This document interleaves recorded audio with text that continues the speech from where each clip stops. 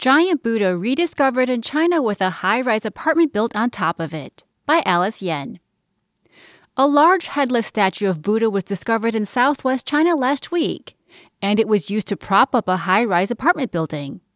It is currently unknown when the statue was built, with rumors circulating that it is almost 1,000 years old. Professionals were unwilling to date the statue at this point. The Buddha, which was discovered in the city of Chongqing, is nearly 30 feet tall and is built on the surface of a cliff that is extremely difficult for the public to access. Earlier last week, officials removed dead tree leaves and household trash from the structure.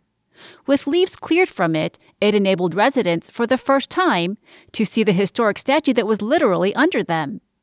A grandmother surnamed Zheng, who had lived in the building for decades, told a local radio station, "I had no idea this Buddha statue existed.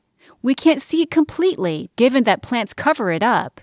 The relic depicts Buddha in a seated position with two hands holding a round rock in front of his abdomen. His left leg and wrists have been severely damaged. The head is missing, believed destroyed in the 1950s, says the District Information Office.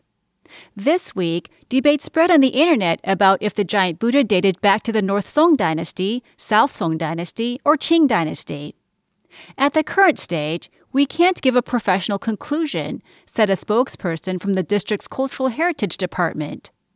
A local resident, surnamed Yang, told Shine.cn, a Chinese news portal, "I heard the Buddha statue was built nearly 1,000 years ago." Many residents say they only learned of the structure when social media users posted photos on the internet. A temple named Leitzu, built between the 1910s and 1940s, was knocked down in 1987. The residential buildings were constructed on the site in 1990. A woman, surnamed Deng, who has lived in the community for 70 years, said that she was told in the 1950s there was a Buddha statue inside the temple.